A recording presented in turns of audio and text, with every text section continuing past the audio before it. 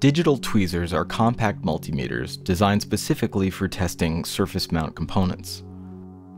Seeing how most surface mount passives are unlabeled and have a tendency to scatter when just breathed upon, these can be ridiculously handy.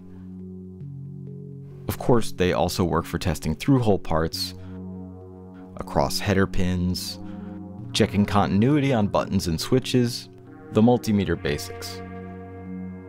This model here is a bit fancy, with resistor, capacitor, inductance, voltage, frequency, and diode modes, along with a signal generator. Bonus. Even without the bells and whistles, I prefer using these over a regular meter because of the single-handed operation and no test leads to unravel. Aw, don't worry multimeter. We still love you.